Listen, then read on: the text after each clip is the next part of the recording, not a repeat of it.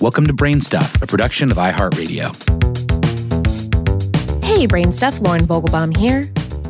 If the wasabi that the waiter brings out to accompany your sushi could talk, it would have some explaining to do. It's highly unlikely that that pungent green paste is the real thing. It's probably not even close.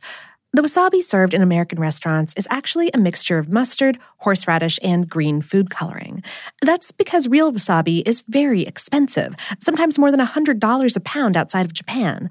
Though even in Japan, it's rare for restaurants to use it because it's not cheap and it must be freshly grated.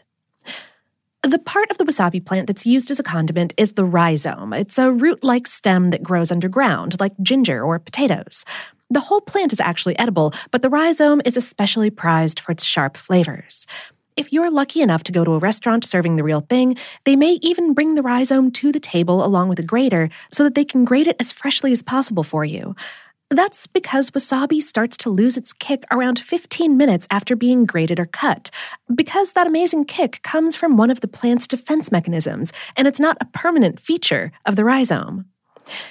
You see, wasabi doesn't have much scent until it's cut or grated, but when its cell walls are broken, say by the teeth of a hungry herbivore or a chef's knife, compounds from inside and outside those cells mix and undergo a chemical chain reaction that creates hot-tasting compounds during one phase of the chain. This is an evolutionary trait meant to deter animals from eating the plant, but suckers, we humans have decided that we dig that flavor. While imitation wasabi is very hot with a mustard pepper sort of flavor, the real stuff doesn't have the same harshness or burn and tastes more vegetal, earthy, and smooth with just a hint of sweetness. Wasabi is so expensive because it's hard to cultivate. It's known as the hardest plant to grow commercially in the world.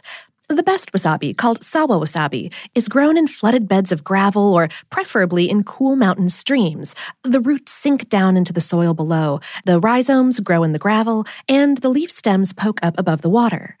Lower quality plants are grown in fields in soil, called oka wasabi, for processing into dried powder for snack crackers and the like.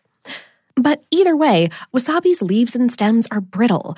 It wants temperatures to stay between 50 and 70 degrees Fahrenheit, that's about 8 to 20 Celsius. And, like me, it won't tolerate direct sunlight. It doesn't do well in greenhouses, so it can really only be grown in appropriate natural environments. So, when restaurants are trying to keep costs down, they substitute the aforementioned horseradish mixture for real wasabi. The reason this works is because both ingredients get their pungency from the same family of herbivore deterrent compounds called isothiocyanates. And scientists are looking into wasabi's medicinal properties. It appears to relieve allergy symptoms, fight cancer, and inhibit bacterial growth, though more research is needed. The antimicrobial attribute might be why it traditionally accompanies sushi. It's a way of counteracting any possible ill effects of eating raw fish.